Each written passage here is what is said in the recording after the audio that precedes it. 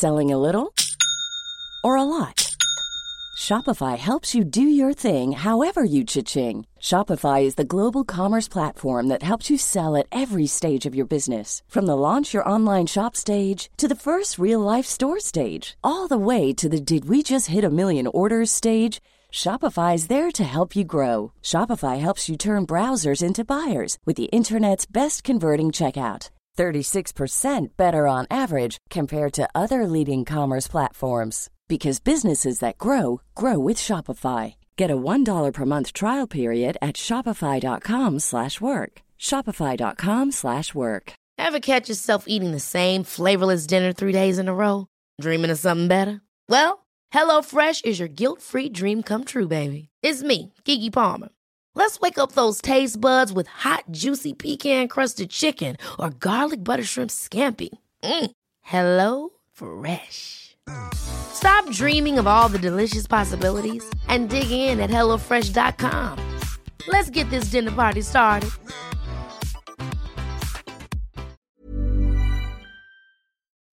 Guitar Nerds is sponsored by Music Nomad, our favourite guitar maintenance tool manufacturing masters. You should check them out on musicnomadcare.com or on social media with @musicnomadcare.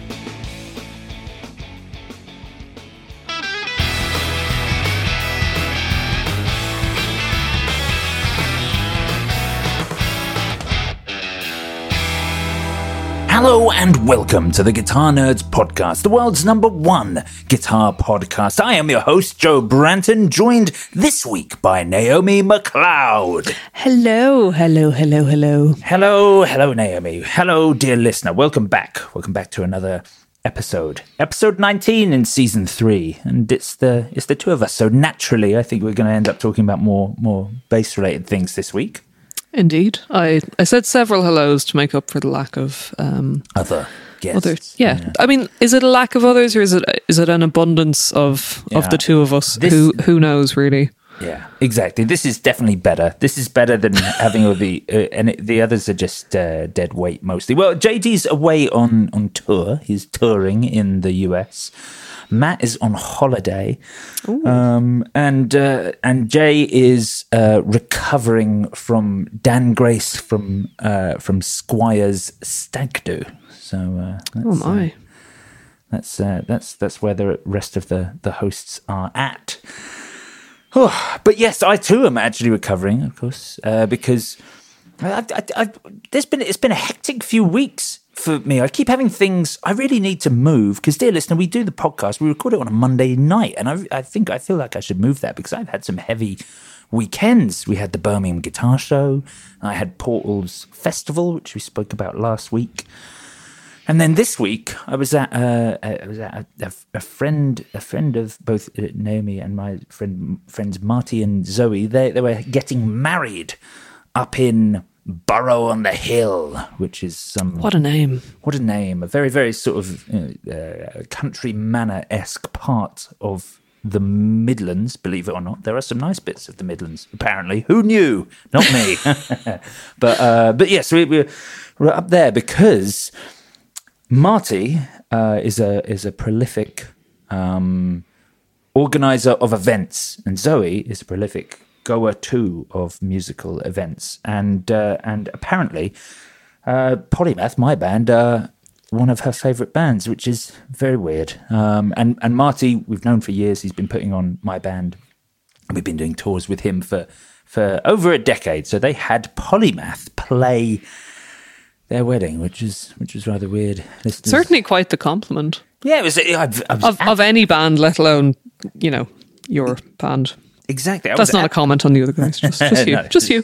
That's a nice compliment. Oh, yes, we were honoured to get the option to do it. But of course, I've never been to a wedding where there's been instrumental prog as the main band for the evening. So it's definitely going to be very particular. But it was a very friend-loaded wedding. Certainly, there were family there for the earlier part of the day, but I think very much they made it so, by the time the band played, it was going to be for friends and stuff. But it was wonderful. When we were playing, they had Marty and Zoe were being crowd surfed around It was lots of fun.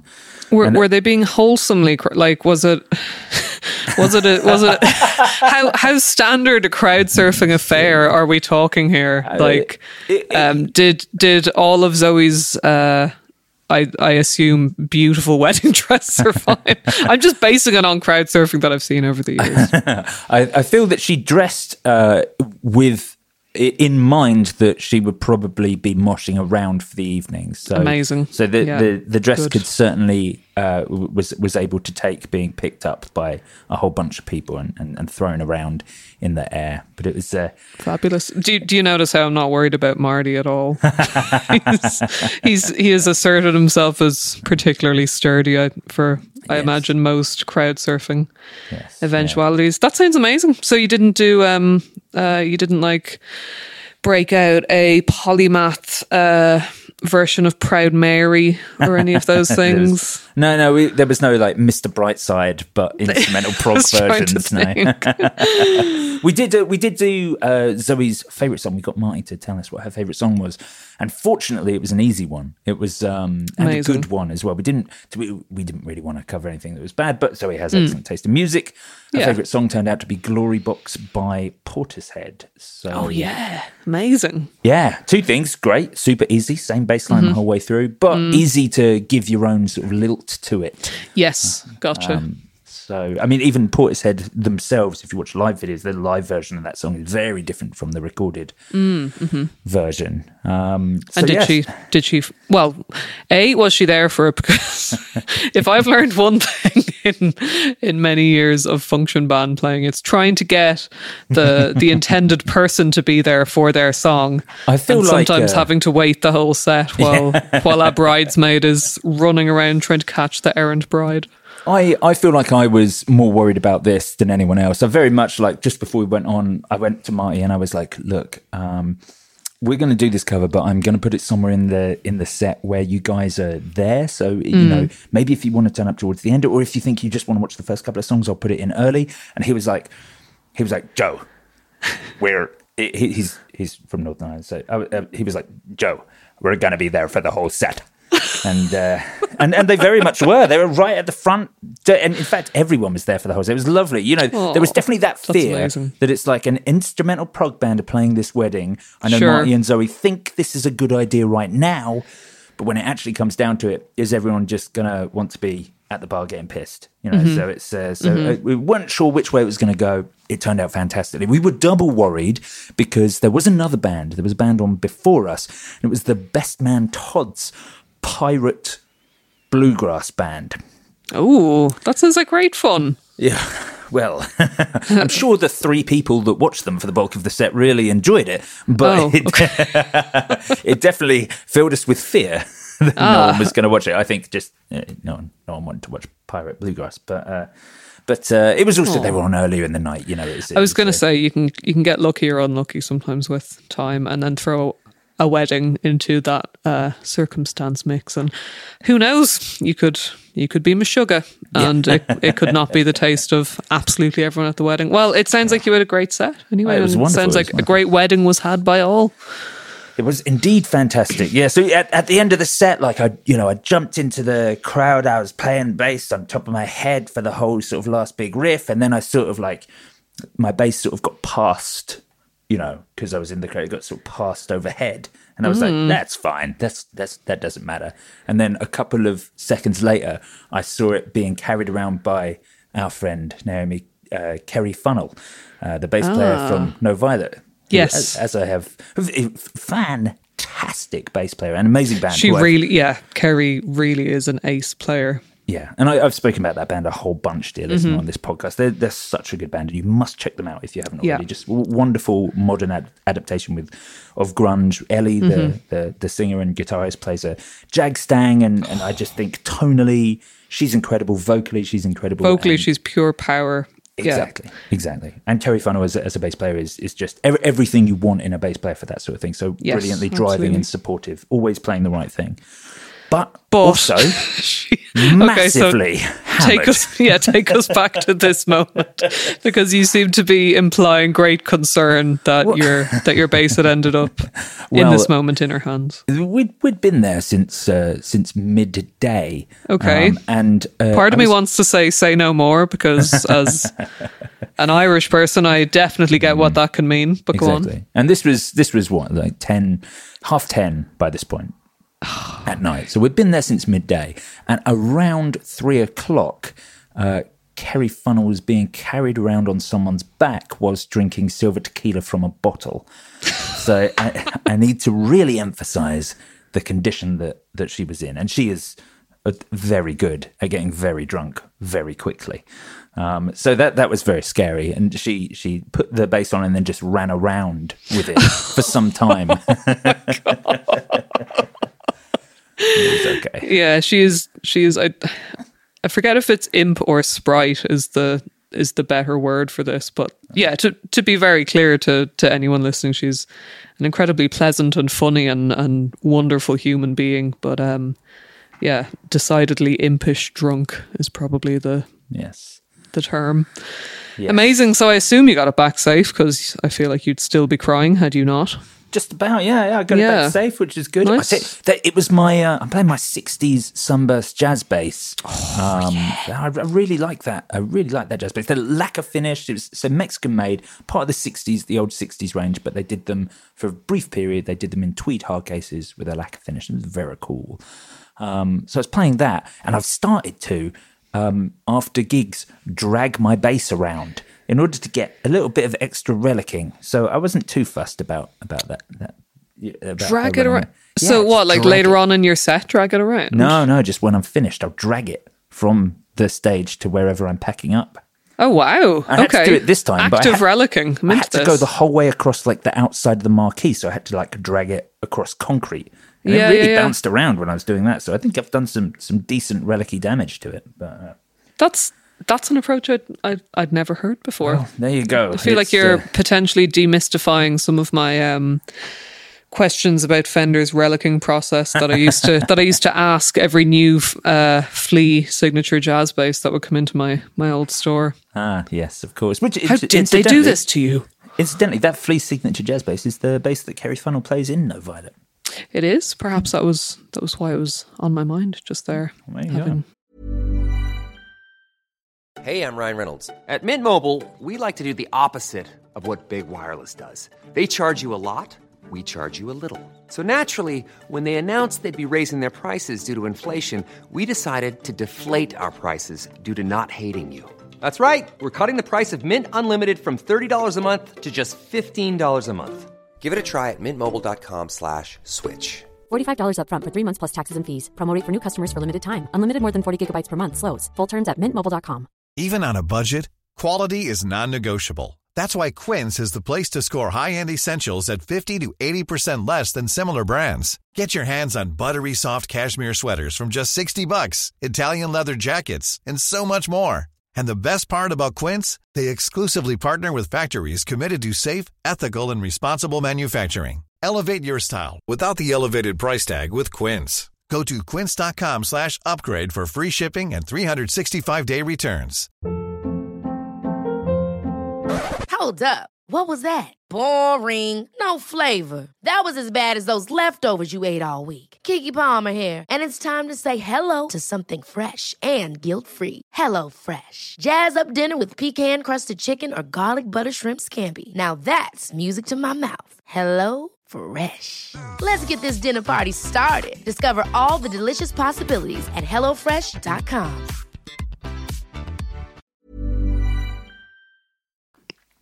And yeah, that was another thing that you did recently was Strange Form. So you've had, what, 4, 5 weekends of absolute maximum...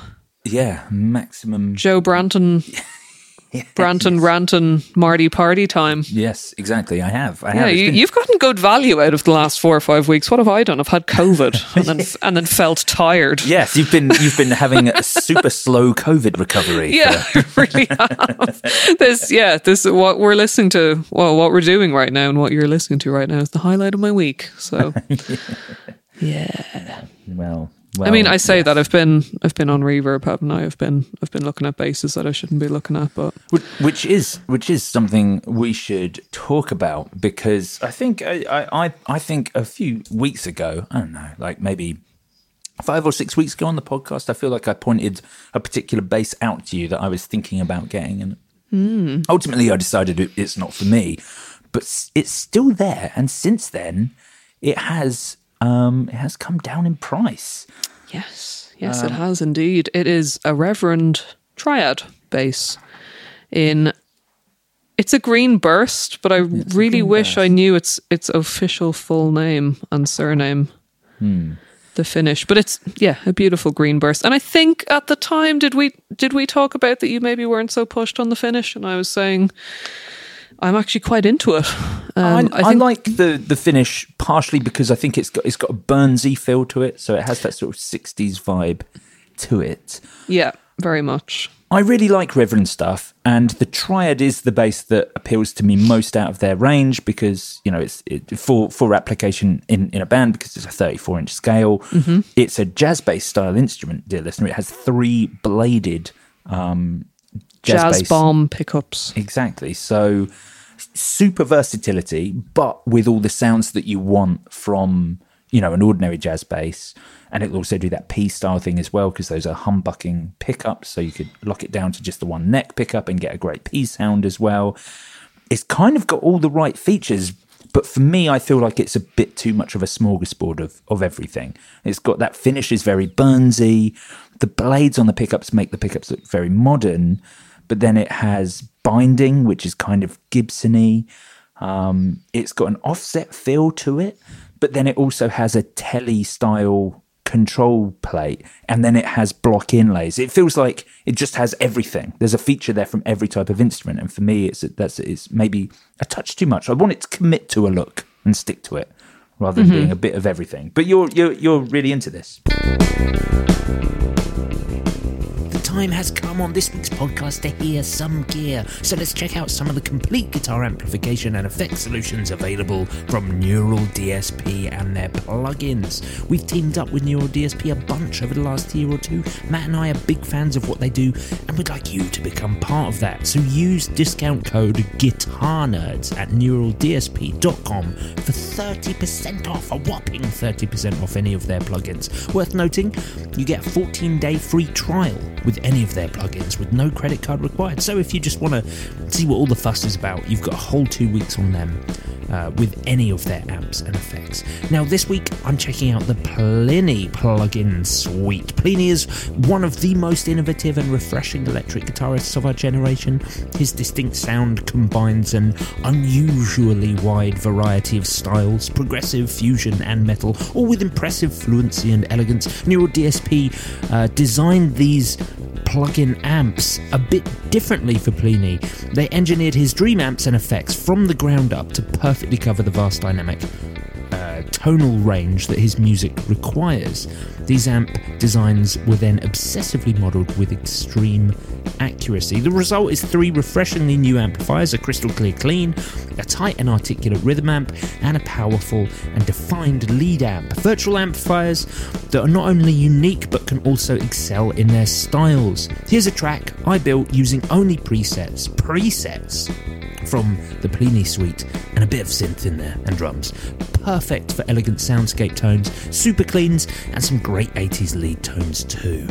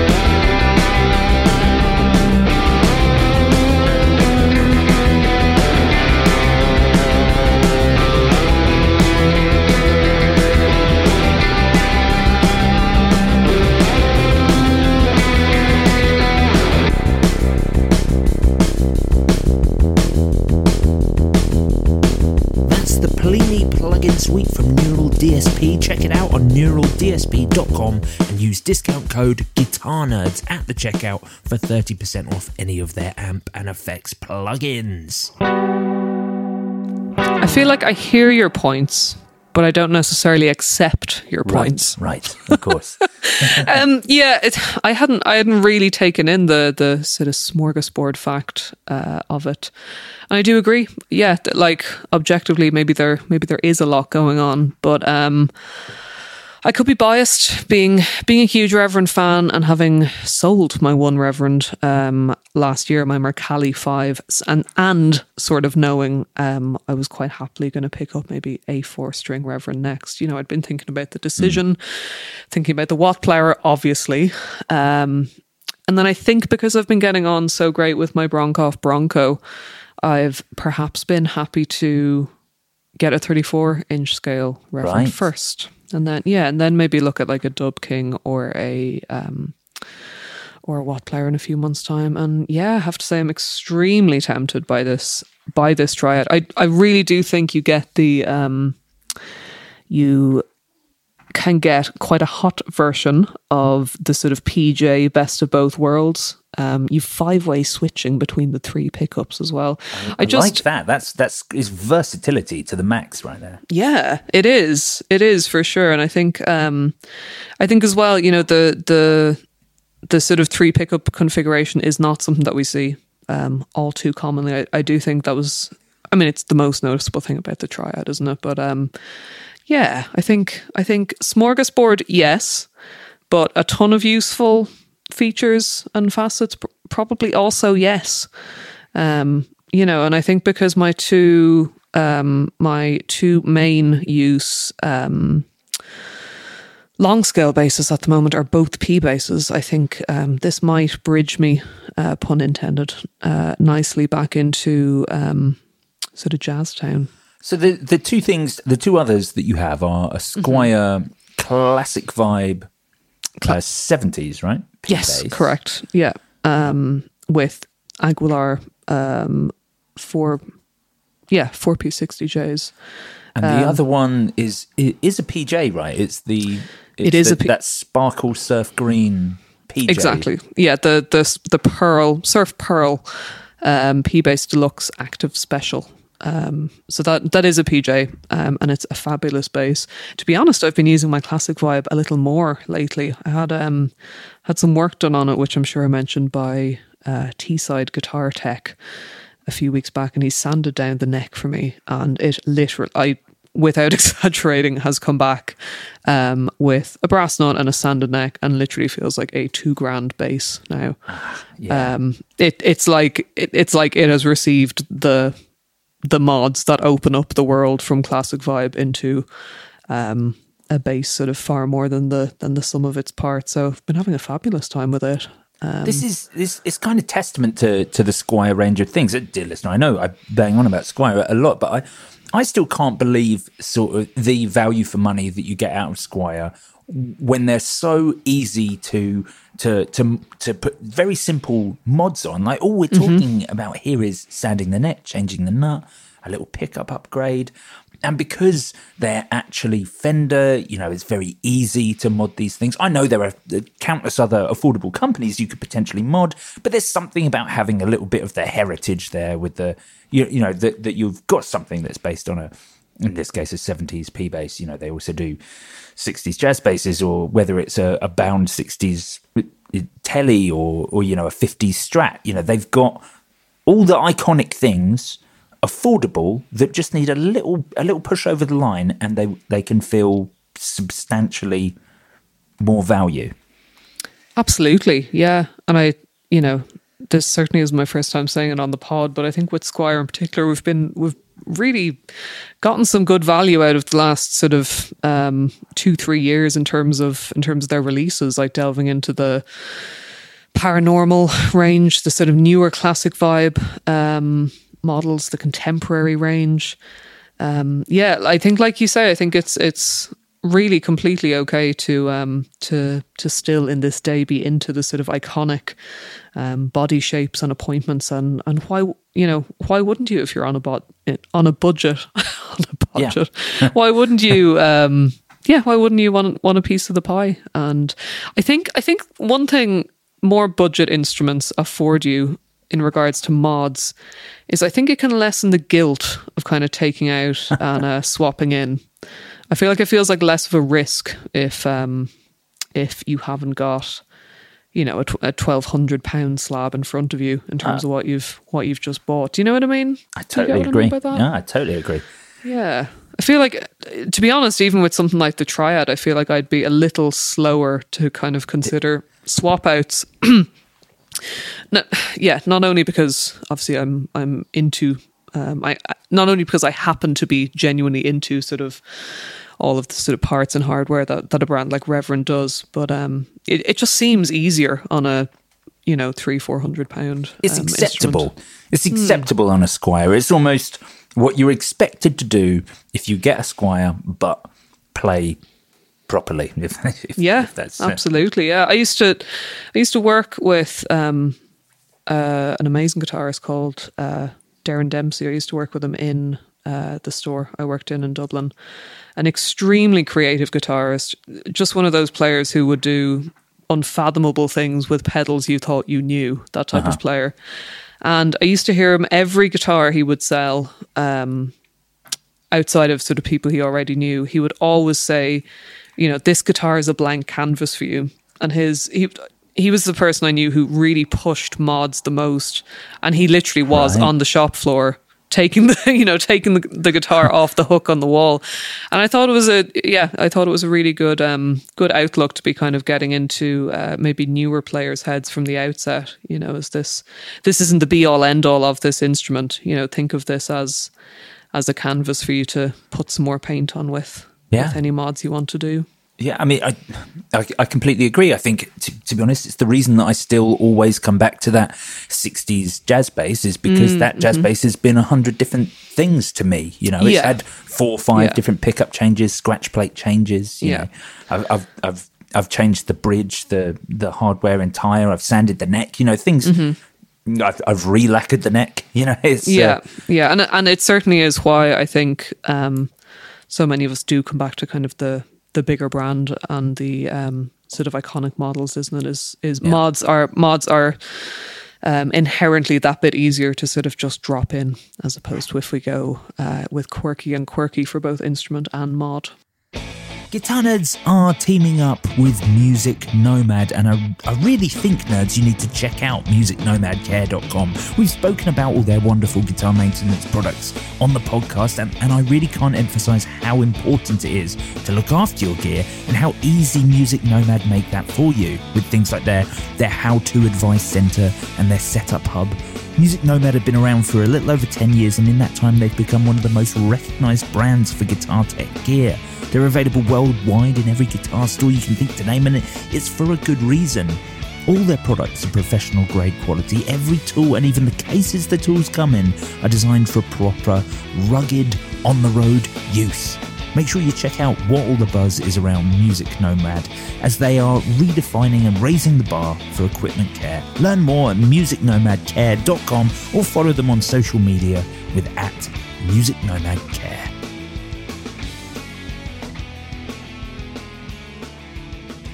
Yeah, exactly. But the thing with Squire is that it seems to be expanded. Like, of course, I'm going to talk about the classic Vibe range a lot because that's the stuff that appeals to me. But if I step outside of just my sort of personal bias with the range, I can't believe how good Squire have been doing with the Contemporary series recently. And I'm not just talking about bass here. I think on guitars they do things like the Contemporary Strat Special, where you're getting angled Strat pickups in different positions, so they're all angled like a bridge pickup. You've got 2 right next to each other in the bridge position, so almost in a humbucking position, and 1 in the neck. You get a baked maple neck, and you get kind of cool, unique, original finishes that you don't see on other things, as well as stuff like cupcake knobs. And we're still talking about a £350 instrument that's there for you to mod and turn into whatever you want. But what I mean is, it doesn't just have to be the predictable vintage styled things that you might, mod, which I guess tends to be the type of instrument you'd see modded a lot. There are a whole bunch of super cool things. Like, I keep thinking about the Starcaster, the Contemporary Active Starcaster. Imagine that. Of course. It's a HH, isn't it? Yeah. It comes with active SQR pickups, but you shove a couple of EMGs in there. That's a completely legitimate instrument for that sort of application. Yeah, I mean, there's a HH Strat, I'm pretty sure, in there with a Floyd Rose as well. This is awesome. Yeah. This is awesome. We're going back to early 2000s metal Strats. They may not be for me, but honestly, like, I love seeing that. I just love seeing, I don't want to say outside the box because it's still a Fender Strat ultimately, but yeah, I don't know, just that reopening to sort of outside the box design within iconic shapes. I sound like I'm a bloody branding person now for Fender Squier. I'm not, just disclaimer, but still a big fan. And I think with it's funny you touched on Contemporary Active as well. I think it is a fantastic range for those of us who are into mods, but also like the idea of that work sort of being done for us. Yeah. I think that's another nice thing about picking up an instrument that's sort of a twist on a classic, as it were, is sometimes you can kind of have the mods done for you, which is always a nice touch as well. I guess a bit like maybe PJ basses in a way, Yeah, but certainly in the case of a shell pink Strat with a black Floyd Rose style. Yes, absolutely. Yeah, and all the black hardware dropped in. Yeah, for sure. Yeah, very cool. Do you think with the Reverend Triads, is that your favourite bass in the range, or is it just because, of course, dear listener, Reverend may well be very available to you in the States right now, but in the UK at the moment, there ain't too much of the basses kicking around. Certainly in shops. Do you mean on the scene? I guess retailers in the UK right now seem to have Watt Plowers and the occasional Dub King, and that's about it. So none of the 34-inch scale Reverends seem to be around at the moment. So I guess my question is, if you at the moment in the UK, if you type Reverend onto Reverb, the only one that's going to come up is that Triad. Indeed. Used. So, so do you think if you weren't limited by that, is the Triad the thing you'd go for? Oh, I don't know if it is, to be honest. And that's not taken away from genuinely really liking the Triad. Sure. Like, I'm not brand blind in sort of really seriously considering it. It is because there's sort of genuine things I can really see working into, my playing and kind of upcoming gigs I know I might have, that type of thing. Because I, potentially in the coming months I have some heavier gigs as well as the sort of function stuff that I'm more used to. So that's a super nice thing to consider with the Triad in particular. I remain a big Mercalli stan. Stan is a Gen Z word for when you support something, Joe. Sorry, I forgot how much older you are than me for a moment. I did not know what you were saying there. Right. Did you actually not know what Stan means? No, I did not. Ah, okay. I'm barely a millennial. True, you barely snuck in there.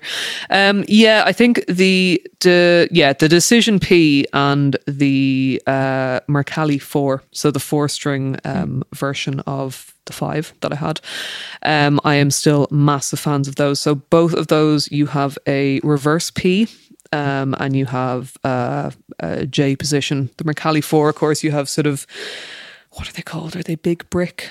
I think they're referenced big brick pickups, but Music Man style. Yeah. And then the Decision P, you have the, what are they called? They're the blade type. Blade type. It's a jazz bomb and a P blade. That's what it is. Right. So those are two.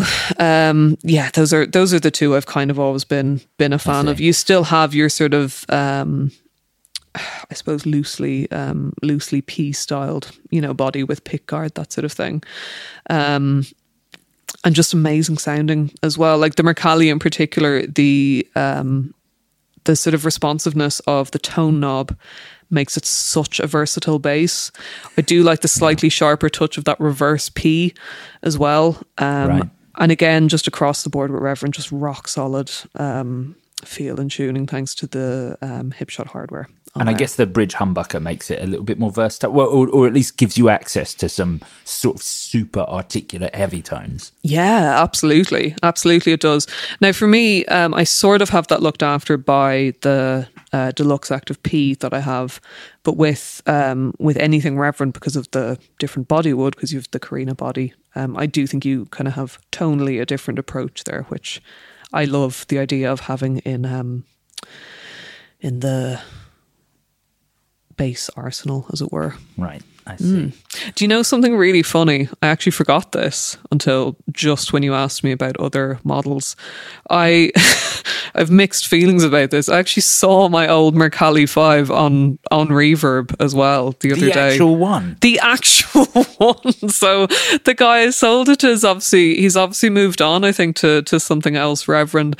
But yeah, so our friend Joe of fellow bass playing fame linked me to it and made some joke about here's your ex-husband about the bass, and I kind of laughed and looked at it and I thought, hang on, there cannot be many Midnight Black Mercalli 5s in the UK, particularly as you just said. There's definitely I feel a few less basses than there are guitars on the land. And then of course looked at the serial in the images and was like, no way. He's selling it for more than I sold it for as well, which is that's the burn. Which is the burn. The burn. So yeah, anyway, it's my first time seeing that. I'm sure that's a moment many of us gearheads have, but definitely my first time seeing my actual instrument resold. Wow. So it's okay. It's okay. I'm very committed to a 4-string Reverend next. So good. That's the sensible choice. Yeah, it's not like seeing the X at the club with their new person type of thing. Have you had any more? Have you had any more thoughts on any Reverend purchases for yourself?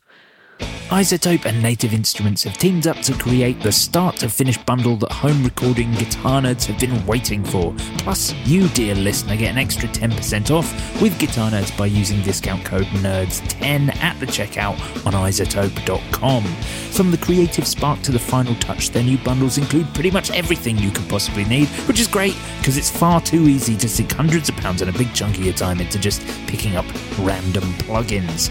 The Music Production Suite 4.1 and Complete 13 bundle contains over 30 intelligent mixing, mastering and repair plugins, 65 premium instruments, 20 plus expansions and over 35,000 sounds. And if that's a bit basic for you, they've also bundled Music Production Suite 4.1 with Complete 13 Ultimate, which gives you everything that makes Complete 13 incredible, plus a colossal library of added synths, sampled instruments and effects, 115 plus premium instruments and effects, 39 native instruments expansions and over 65,000 sounds. Whew. It sounds like a lot. It is. It's very good, very comprehensive, and as we've come to expect from iZotope, it's very good value. If you're looking to get into home recording, I cannot recommend it more highly, and if you're already into home recording, it really is the one-stop shop for making what you do sound better. This podcast is entirely treated and produced using iZotope plugins, and Native Instruments have been responsible for almost every synth or sample you've heard on our Guitar Nerds jingles. Check out their great new bundles on iZotope.com or follow links in the description of this podcast and use discount code NERDS10 at the checkout for 10% off anything in the iZotope arsenal.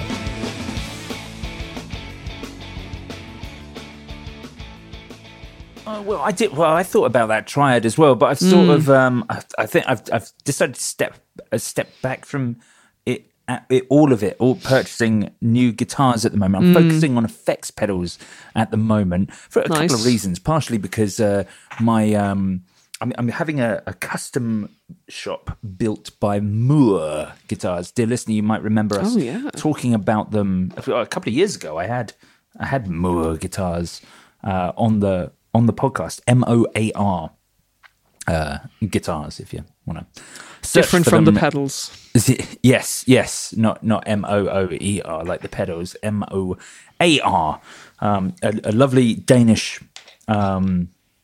Copenhagen-based guitar custom shop that make fantastic instruments. The whole thing with them is they're very, very slim and super lightweight. Incredible construction, and they do an instrument, a guitar, which has also occasionally been made in bass form, which is what I've ordered, called the Wayfarer, because it is Wayfarer thin, which is a 335 style instrument, but insanely thin. Like you can pick it up with one hand, as he does from the bottom of the body, and show you just how thin it is. In I'm on the pictures. Website. Oh God, yeah, they're really cool. They're really cool beautiful. Yeah, the awesome. Wayfarer for me, I just think it's a remarkably cool looking instrument. So I have I've commissioned a 34-inch scale Wayfarer bass with three B90s of his own construction. Yes, and, three, bass 6 switching. Except for the bass cut, I don't need that. So just as in just 3 switches for each pickup, rather than any sort of blending. Beautiful. Okay. And then like a trapeze style bridge, which is probably a bad idea, but I have to complete the look. I can't have just a normal bass bridge on something that looks this cool. I've got to have the full tail piece. I feel like you'd struggle with all regular appointments on any instrument that you were commissioning. I feel like that would be one of the harder things you'd have to overcome in your life if you were to be challenged with that. Exactly. Yeah, God, these are stunning. I feel like you've surely shown me this at some point before, but probably. What wood are you going for? Well, if dear listener, if you do go to the Instagram Moore Guitars on Instagram, and you scroll back through, you'll find the bass that inspired this, which has already been built by someone else who also had the Wayfarer with 3 B90 P90 style pickups in a 34-inch scale. I have gone for the same wood. I've gone for a Wenge, so it's going to be a very dark wood bound. The model that you see in the images, he's gone for like gold pickups and gold hardware. I wouldn't go for that. I'm going for a simple nickel on everything. Still I'm having cream binding on mine. But also, crucially, the other thing I'm having is no F-holes. Okay. Just to help with not that something this thin should really be having much of a feedback concerns. I just really like the look of no F-holes on these sort of large style basses. So. Yeah. So is it going to be solid or chambered, or? It's going to be hollow. Right, hollow. Okay. I just don't want it to feedback too much, so I'm not going to. Yeah. I'm not going to have those F-holes on it. So so that is started. Finally, 18 months ago, I put down my first deposit on it. But I did have the option to make some payments in the last 18 months. I haven't. And it's quite expensive. So I can see that. Yes. From the website. But I mean, it's, this is, a work of art, really, by the level of work gone into it. Yeah, they're really cool. They're really cool. But of course, he's come back to me and been like, finally getting around to yours. I have it done by July. And I'm like, that is not a lot of time to get this amount of money. Nice. So hence, I am not going to buy anything else for a little while. I'm going to need to take it rather easy on the purchasing instruments front. But I'm really excited to get that. I think it would be super cool. Yeah, I would be too. How it turns out. His his Instagram is a thing of beauty. I'm gonna leave that tab open for a little scroll after hours, I think. Yes. Yeah. Okay. Yeah, they are very good. So we'll see. I'm looking forward to that. But it doesn't mean that I'm not going to try a few pedals, because of course I'm always on the lookout really for 3 things. I found the 3 things that I'm always on the lookout for: new compressors, new transparent-ish drive pedals for bass, and of course I'm constantly on a bit of a fuzz search. So there are a few things I'm looking at this week. Would you call your fuzz search a fuzz circuit if you're always on it? You're meant to laugh. It was the worst pun of the week. Yes. Come on. Yeah. You're going to have to edit out that silence. That was harrowing. Jesus Christ. No, It's only the two of us here. There's no I'm sorry. buffer. There's no I'm buffer sorry. to my terrible puns. It was a great pun. I appreciated Buffer was it a pun massively. too. God damn it. My talent is wasted. I know. Well, yes. I haven't found anything new for my fuzz search at the moment this week.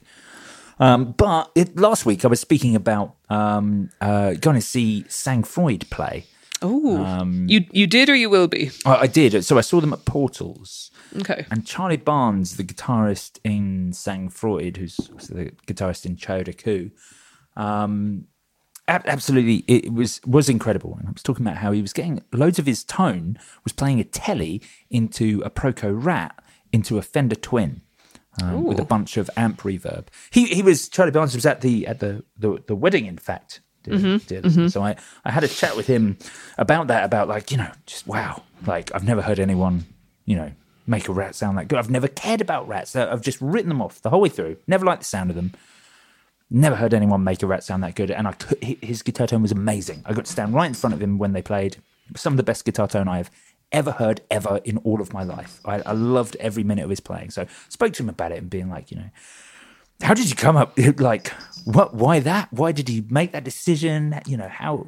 What made you think to partner this together to get the sounds that you do? Because he's a very Johnny Greenwood-esque guitarist, dear listener, if you for that sort of thing. So I was like, I don't know how you came to this decision. He was like, I think I found that pedal on the street or at a car boot or something. I've just owned it for years. That's it. There's no... Always the bloody way. There's no thought into it. He's just like, yeah, maybe I should get something else. And I was like, no. Never change. No, absolutely not. Never change. But it made me start thinking about Rat pedals, and a couple of listeners reached out on the group. Dear podcast listener, do join the Facebook group for our discussion. Guitar Nerds group place on Facebook if you wanna make suggestions or just get involved in the discussion. So a few people reached out to me and made suggestions. One of the suggestions was the Commodoro. Mm-hmm. I got it right this time. Me and Naomi were talking before the podcast. I was like, yes, there's this new pedal by Commodoro. It's an absolute, not even dad, but a granddad moment, I would say. What have we got here with this Commodoro? I'm gonna have some of this pita bread and hummus. Yeah, Rat bass. Foo Fighters. Fighters. Yeah, very cool. Exactly. Yes. So I was linked through to this. I almost said I'm going to go with Commodoro. I'm just going to do it because I'm going to naturally say it anyway. So I'll just nip it in the bud now. It's like the musician's mistake. If you do it 3 times and make it a thing, then is it really a mistake? Exactly. Yeah. Okay. So we're talking about the Commodoro Rat bass. We are talking about the Commodoro Rat bass. So there were a couple of iterations of these that I was kind of linked to. And if you go to CommodorePedales.com, dear listener, you can check out all their stuff. Spanish company. They do a few different things. All of their pedals look really good. And the Rat bass they do in 2 versions, I think. They do a double pedal and a single pedal version. Look at that. I hadn't seen the double Rat bass. I don't need 2. It's just a second one sort of on there. So I'm fine with the sort of the one. Oh, sure. Yeah, awesome. So it gives you your 2... you can have 2 setups. Toggle on, toggle off. Yeah, exactly. Cool. You can stack them, but I probably only need 1. So it's really good. So of course, as is standard, what's the one thing that makes it a Rat bass rather than a Rat? It's got a blend. Oh yeah. Which is great. So you've got essentially a 4-control version of the Proco Rat. I'm not sure they can call it the Rat bass. I really don't think that's... Yeah, I'll be honest, I was a bit surprised as well. Yeah. Maybe this will be one of the cool ones that if you pick it up now, you'll have to pick up the... What else would they call it? Spanish, ladies and gentlemen, the Spanish. They never were one to shy away from a fight, and in this case, I'm sure a cease and desist is well on the way. But absolutely, yeah. What would it become? What would the safe name be? You can call it anything. Like I've got a Rat here called the Moose, from Bright Onion pedals. So, you've got all of those options. There are loads of different things. So what did Fuzzrocious do? They changed theirs. I think they did get a cease and desist for their King Rat. I think they changed theirs to their King Cat instead. Makes sense. Reminds me of, what was the JHS one? Was it the Pink Panther? Yes, I have a Pink Panther from before it became Lucky Cat. That was it. Pink Panther to Lucky Cat. Indeed, I was saying as well, I'm an enjoyer of the really just minimal typography artwork on this pedal. Yeah. You were kind of saying, is it artwork? And I think, yes, it is. Because it's just text, but it looks great. Yeah, because I'm a huge... I first got into sort of... Earthquaker were one of the first brands where I was like, wow, oh my God, pedal artwork is awesome. And then, saw Walrus and saw Walrus Audio and then saw, sort of Zevex's incredible hand-painted enamel. And I think the best of both worlds is nice and super simplistic. Really does it for me as well. Yeah. Well, it definitely looks cool. Nice I like the sort of simple, minimal white pedal. It looks great. Mm-hmm. Have you ever used Rats much? Proco Rats ever been on your radar? Yeah. I have one on my pedal shelf here still. It is a Rat. Yeah, it's a Rat 2. It's a Rat 2. And what I did, I haven't played it in a while because I haven't really had a project that has needed it. But in my old band, Bitch Falcon, which was quite grungy sort of stuff, what I loved doing was stacking the Rat on top of other stuff. Oh, really? So would you replace the low end after the Rat had sucked it out, sort of thing? This was early days of understanding pedals. I understood the fundamentals of signal flow, but not much beyond that. And I don't know how much that has improved since, to be honest, but I'd like to think I'm better now. So my trick, big quote unquote, was to use the Rat with an octaver, actually. When I wanted real nasal, real gross, like sort of sound. I could almost get this really gross, squarey sound with using it with, oh God, of all things, an Electro-Harmonix octave multiplexer, which was, lo-fi and warbly as hell. Yeah, that's like, I want a lower note, but I don't mind which one. It's one of the better reviews of that pedal I think you could make. So typical me, kind of low budget lo-fi, but it was cool. It was I really liked sort of tacking in the Rat. I kind of forget. So in this case, it was a 3-piece band where the guitarist had an incredible array of pedals and very broad sounding pedals as well. So Lizzie would use a lot of she would use an awful lot of reverb, an awful lot of delay, like quite wide bandwidth sort of effects. And I quite liked how you could really just like stomp in some poke with the Rat. I see. So yeah, definitely not an always on for me. But I think if and when I kind of am in heavier projects again, which I have some planned for the near future, I think the Rat will be going back on the board as a what I compartmentalize in my brain as a true effect, as in an effect on top of my always on sound. Right, yeah. To stomp on for sections. It can never be your drive sound, but it could be a cool, weird alternative to that. Yeah, exactly. I'll never, with all respect to Proco, I don't think I'll ever consider any form of the Rat sort of a very bassy sort of drive or distortion for me. I think it'll always be a sort of higher end gross thing, which I love. I like having that to stomp in.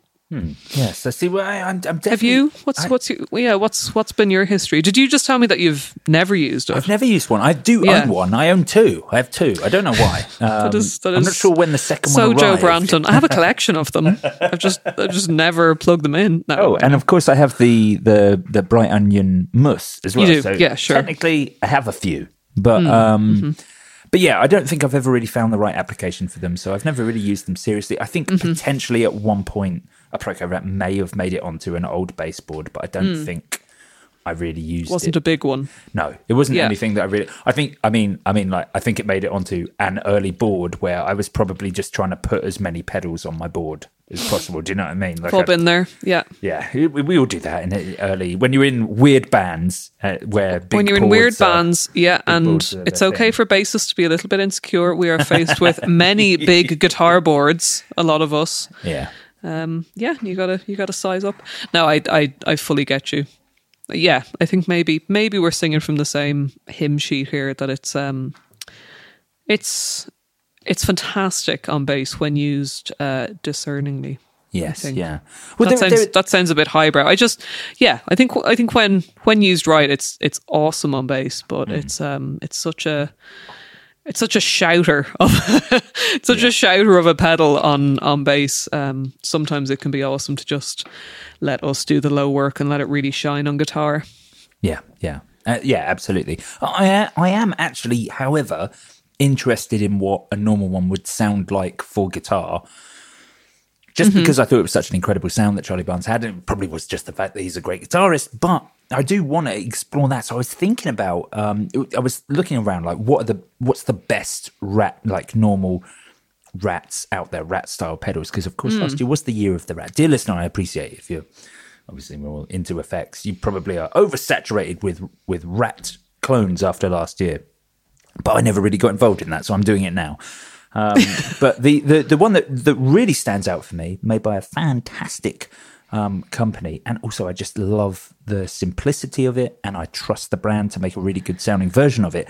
Tate Effects, they do their Rodent 308, which looks great. I love the simplicity of it. I really like the Tate Effects logo. It's dead simple, but it's just the Tate Effects logo and the name Rodent 308 on a black pedal with these huge oversized 3 controls for the pedal. So I know that he makes high quality stuff. I don't understand any of the jargon about resistors and capacitors that I find companies like Tate Effects and Thorpe Effects often preach about on their write-ups for their pedals. Rightly so.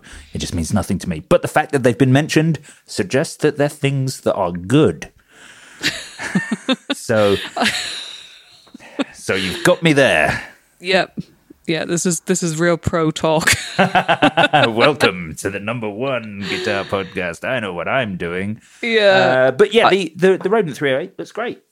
It does. Yeah, it's superb looking. Again, yeah, funnily also not unlike the Rat Komodo bass. Yeah. For all your amazing pronunciation, it's just somehow didn't stick in my head. How strange.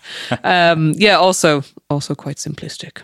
I suppose the Rat itself is. Oh, I managed to turn on a demo in my ears there. That was very disconcerting. Yeah, it's gorgeous looking. Very into that.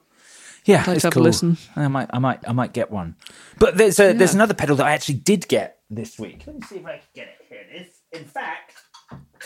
Oh, I just got a text message from the very fella who makes them. Thorpe Effects sent me this week the Fat General, which is their compressor, and it is extremely good.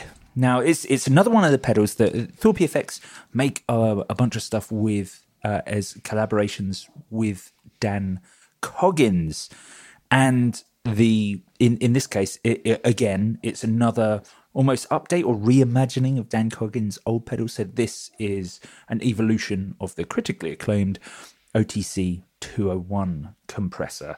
It's dead simple. You've just got a treble control, sustain, a balance, which is exactly what I want, and then a blend switch that's just a switch between blend and juicy. But it is a dead simple compressor. And the thing I really like about it, that I really look for in compressors, is it's very difficult to make this not sound good, which is handy. It means you can not know what you're doing and probably still end up with a good sound, which is very useful. While that's very useful and very attractive, can you help me to understand what the balance does? It's not a term I've seen on every compressor. I think it's just a blend. Sorry. Okay, sorry. I thought you meant that I thought you were saying there was a balance and a blend. Oh, right. There is like a switch that says blend or juicy. It's a blend switch. But then the balance rotary, I think, is just bringing in your clean sync signal alongside the compressed sound. Sure. Okay. Which is great because it means nice. that I can actually make this incredibly transparent if I want. I can make it like a really subtle evening of my tone, evening out of my tone, or I can really pump it and get that really sort of sucky, like 80s over compressed sound. And I really like that this pedal does both very well. Like a lot of compressors tend to be one or the other, and they tend to try to be one or the other, like not unintentionally. They're either aiming for, hey, this is a really transparent compressor. It's a compressor that you won't even know it's on, but it's on. You know, that tends to be the thing that multiband compressors want to market themselves as. You know, like, yes, absolutely. This will just make everything more even. And then you've got the other side of compressors that are like, this is a super effects compressor that, you know, will make you sound like, you know, every note that you're playing is sucking the air out of the room.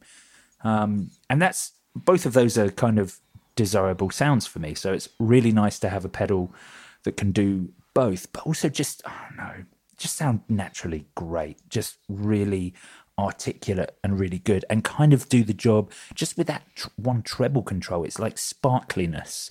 It's kind of like doing the job of a bit of a preamp as well as a compressor. Like I used to use an MXR microamp a lot as well as a compressor, and just have those two things on at the front of my chain, or whichever way, but just straight after the bass. And I kind of feel like this does a little bit of both. Nice to have something that's giving me a little bit of an EQ tweak early on in my chain. I think a simple compressor is absolutely invaluable, and if it's one which, like all things Thorpy, is beautifully built with, I think you probably just alluded to it, but another builder who certainly seems to pride himself on all of the parts, internal and external, that are kind of used to build it. I think, it's great to not have to overcomplicate things and just have a super simple, really easily tweakable, transparent comp in your chain. Yeah, absolutely. And for me, it's absolutely an always on compressor, which is what I'm always looking for. I've done things where I've had like a couple of compressors on my board before, where like I'd have one maybe for more effectsy style stuff, like one that's going to give me like all the harmonics and things like that, and then one normal one.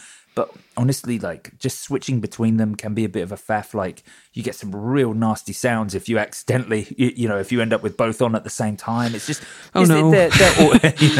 they're awkward. It's awkward to have two compressors on a board. So I do want something that can just be on all the time, but maybe with a little subtle adjustment for a track can do both jobs really well. I've not really found anything that can do that until now. I've been really happy with the Boss BC1X. I've been really happy with the Analog Man bi-compressor, the Empress. What is the Empress one called? It's on my shelf. The Compressor Mark II. Oh, yeah. They've been really, really good, but none of them can do both things. They're very much one or the other. And I think the Empress Compressor Mark II can probably do both things, but it also does both things with like 7 or 8 rotaries, and that's too much for me to get my head around. yeah. Like the Empress is so beautiful sounding, but exactly like you say, there's a lot there, and there's a lot both in rotaries and in kind of board real estate. Sorry, go on. No, go on. No, just it's handy that while being built like a tank, the Thorpy pedals mostly manage to still be nice and compact and kind of take up 1 U of sort of board space, which I love. Yeah, and I just need those simple controls. And dear listener, I appreciate not everyone does. I know that's a personal thing. But my problem when things like the Empress compressor, which has 6, 8 rotaries on there, I am constantly thinking, is there something I should have tweaked here? Yeah, what can I change? Does this sound bad? Is there a way that this could sound better? Should I be messing with this? Should I have that control there? Do you know what I mean? And oh, totally. Sometimes the best thing you can do for your pedal board is limit your decisions and limit your controls. And I don't know, I don't mean to make it sound so binary as, less knobs mean more creativity, but sometimes you can, I don't know. Yeah, maybe as an exercise, I should like build a board with the least controls possible. Yeah, it's just something I kind of believe in. Is having comprehensive effects is absolutely awesome, but yeah, I absolutely could get lost sometimes in decision fatigue about settings and recall and such. Exactly. Yeah, I do specifically that. So we'll see. Yeah. How I get on with the Fat General over the next week. I'll report back. Yeah. I'm curious about it as well. Yes, yeah. Might Well, be it a nice turned up one. today, so I've played around with it a bunch today, and I'm still in that honeymoon period of being like, this sounds great. Sure. so- Yeah. Give it a few plays. Exactly. We'll see. Very cool. We will see. Now, I realise I've been asked a couple of times for an update on the baseball. Because I said this year I was going to get into baseball. I decided to support the Philadelphia Phillies. You're actually talking about the sport. This is Yeah. how stuck in pun mode I am. I know. Sorry, literally, I'm like, what pedal's this? I don't mean the First we got the electroharmonics. pizza slice, now we got the Yeah. baseball. I don't We'll mean fight the it. electroharmonics baseballs, which is their Qtron pedal. I actually mean Major League Baseball. Awesome. The American sport. I said I was going to get into it, and I was going to make references on the podcast. But honestly, dear listener, first off, I've been very busy. These last 3 weeks have been insane. And so what I did, I was like, well, I'm gonna get into this because I know plenty about football. I follow football. I lose money regularly on betting websites for football. And you're a man of your word. So Exactly. yeah. So why not lose money on keeping your word? You know? Oh, exactly. So I thought I know my way around a sport. I'll check out baseball today. I have no idea what's happening. No idea. I started trying to follow it like more than the scores today. I was watching some clips. If you go to there's Major League Baseball seems to have its own website, like an MLB.com sort of a website, and they show there's little clips with little news articles, and they're it looks like the Phillies won something recently, and they've got a thing where they're like, what a way to win it. Down to the final strike, the Phillies walked it off in the bottom of the 10th. I don't know what they're saying. And the little video clip, I don't know, it looks like someone drops a ball for a bit. Is that the thing? Was that the help? Was that the Dodgers defense messing up? I think that's what that was. I don't really know. The Phillies look happy. I wish I'd put money on this game. I haven't. So, that's it. Dear listener, if you can give me some sort of brief, I don't want to go into depth about it. I just need to start off lightly. What on earth happens? How does it work? How does the game happen? That's what I need to know. So if you want to educate me, dear listener, that would be fantastic. It would take a lot of the pressure off of me having to do any research of my own, really. And just pretend and lie and celebrate at the risk of celebrating at the wrong moment in the game match. Well, Is exactly. it a baseball game or a baseball? Baseball lives somewhere along the same lines as cricket in my sports spectrum. But cricket, I understand. What? It's easy. Are you being serious? No, I have no idea what's happening. Yeah, cricket is absolutely far afield for me. And I live next to a cricket stadium, so I feel a bit conscious of this because there's always cricket fans floating about and cheering, and I'd love to be able to eavesdrop because I'm a total nosy Parker. So yeah, I sort of can relate to your want to get into baseball. There you go. Yeah, I've also recently discovered that Sky Bet, which is the betting app I use, doesn't seem to do baseball. So I need to find something else where I can bet on baseball games. So I also need education, dear listener, on what sort of bets to take. Because I don't know what I should. I don't know what sort of things. Yeah, how it works. What's the Betfred of baseball? Yeah, exactly. That's what I need to know. So educate me, dear listener. And well, in the meantime, because we're coming to the end of this podcast, but I want to leave everyone with this, including you, Naomi. Recently, I've been getting really into mid-80s. The mid-80s British meat war of the advertising world. Go on. Okay, so Yeah, this is cool. This is new to me. so so I'm ripping this from another podcast. Back in 2018, Top Flight Time Machine did a whole run of stuff on this, but I've only just listened to the episode. So, dear listener, go and listen to them. They talk about this in depth. But in the mid 80s, there was a war between British meat factions. So the British Lamb Association funded an advert that went out on British TV. And in response, the British Pork Society also funded an advert that went out on British TV. And one thing that's clear, both of these groups of people are completely batshit crazy. Because these adverts are very, very unusual and incredibly creepy. But I thoroughly recommend watching them. The lamb advert is lamb's trying to be sexy. That's what lamb's gone for. 30-second advert. Very just trying to make lamb chops look sexy, whereas the pork industry, they've gone for family values. So it watching those play out, I'm going to put links to both adverts in the description of this podcast. Tell me what you think next week, dear listener and Naomi, because they are quite something.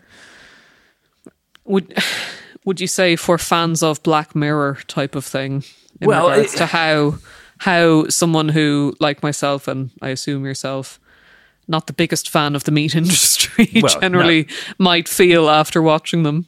So, I mean, as in, are they the dystopia of wild marketing of the time? Well, it's the lamb advert is pretty crazy. It's just it's very quick. It's lots of flashing images, and it's a woman making lamb chops in the kitchen, and she's like, "The lamb chops, they're ever so easy, they're ever so quick. Chop, chop, chop, chop, chops." That's the whole ad. It's about 14 seconds. Like, she's just saying that, and then there's just this bloke's face at the end, and he just goes, "Chops." Like, that's the whole ad. It's 14 seconds long. It's insane. It's amazing. I love it. But the only thing that's better than that is the pork advert, which is longer format, and it's very much like this is at a dining table, with family and friends round for dinner, and it starts off with the guy lording over his family and friends, and he's like, "My wife's got what it takes. Arthur's got plenty. Paul's got plenty. Plenty to go around. Good value for money, pork." And it goes on like that. It's And he reiterates a few times. He's like, "They've got plenty. My wife, she's got what it takes." It is definitely the type of person who A, can only be called Barry or Gary, and B started referring to my wife. She's got what it takes. The beginning of the wedding day, if not before, and yes. never uttered her name again. Yes, yeah, absolutely. She hasn't had a name in years. No, it's the creepiest ad. Like, that I assume sort of later that day the though. bodies were buried underneath the house. Like, it's very creepy. But I'll post both ads. Tell me what you think, dear listener, because it's really weird. And anyway, on that rather odd note, it's join us on the Patreon. yes, we're finishing this podcast, going over to the Patreon, where you can become a Patreon supporter for as little as $1 a month. At the $1 tier, you get this episode ad-free and early. $5 gets you access to the Patreon special and our back catalogue. $10 gets you the lot, plus I'll sing you my thanks at the end of every episode. Find us on your favourite social media platforms. Join the Guitar Nerds group on Facebook. Get involved in our weekly discussion. Check out late 80s meat adverts in the UK. Thanks for listening. You've been lovely. We've been the Guitar Nerds. Farewell. Goodbye. I'm gonna sing you all about my Patreons. Yeah, so I am going to sing you all about my Patreons. Yeah, they're really lovely people and they have fantastic rear ends. Yeah, Chris Franklin, Andy Fryer, and Barry Grisby. Alright, yeah, oh, see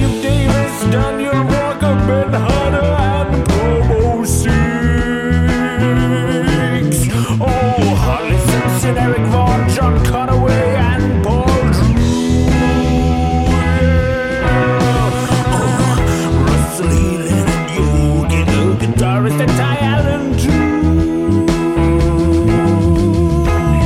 Carl Harris, Joe Almighty, and of course Sean Hughes, yeah. Brian Hansen, Andy Huffler, Eric Hammer, Jeffrey Wax too. Alright. Brian Hansen, Kevin Van Der Linden, Marcus Okadawacky. Yeah. Stuart Robson, Christian Lundhausen, Keith Adams, and Eric Vaughn. Peter Prescott, Harding, Jack Cockburn, Andy Manley. Simon Milburn, Dempsey, Joe Patek, and Blake Wyland. Oh, Blake Wyland, baby. Dave Lee, Ross Edwards, Aaron Sherman, and James Dorr. Ryan Dammit, Jake Gray, and Derek Rich, and Scott Kennedy. Steve Barkley, Matthews, Christopher Lawson, Stephen Borg. Yeah. Oh, Robin Smith, Kytopia the Band, and J.D. Shrew. Andy McKenzie, Brad Page, and Paul Corrigan. Oh, it's Paul Corrigan, everybody! Oh, Rob Nordvik, Scott O'Brien, and Moore Craven. Yeah. That's the story of the Patriots of Bundesliga Guitars. Yes, it is. Each one of them is so lovely, and I want to take them home with me.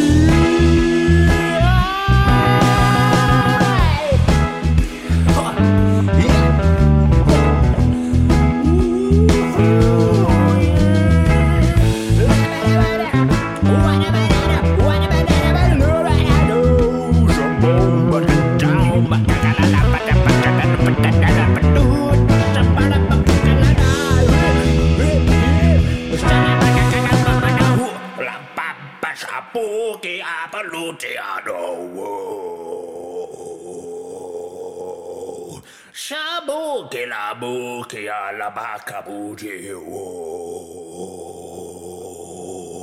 City bakaka kamuka da noko da bucket lipa da papa da shabada bo.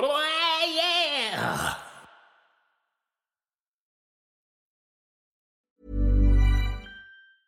Ever catch yourself eating the same flavorless dinner 3 days in a row? Dreaming of something better? Well, HelloFresh is your guilt-free dream come true, baby. It's me, Keke Palmer. Let's wake up those taste buds with hot, juicy pecan-crusted chicken or garlic butter shrimp scampi. Hello Fresh. Stop dreaming of all the delicious possibilities and dig in at HelloFresh.com. Let's get this dinner party started. When you need mealtime inspiration, it's worth shopping Kroger, where you'll find over 30,000 mouth-watering choices that excite your inner foodie. And no matter what tasty choice you make, you'll enjoy our everyday low prices, plus extra ways to save, like digital coupons worth over $600 each week. You can also save up to $1 off per gallon at the pump with fuel points. More savings and more inspiring flavors make shopping Kroger worth it every time. Kroger, fresh for everyone. Fuel restrictions apply.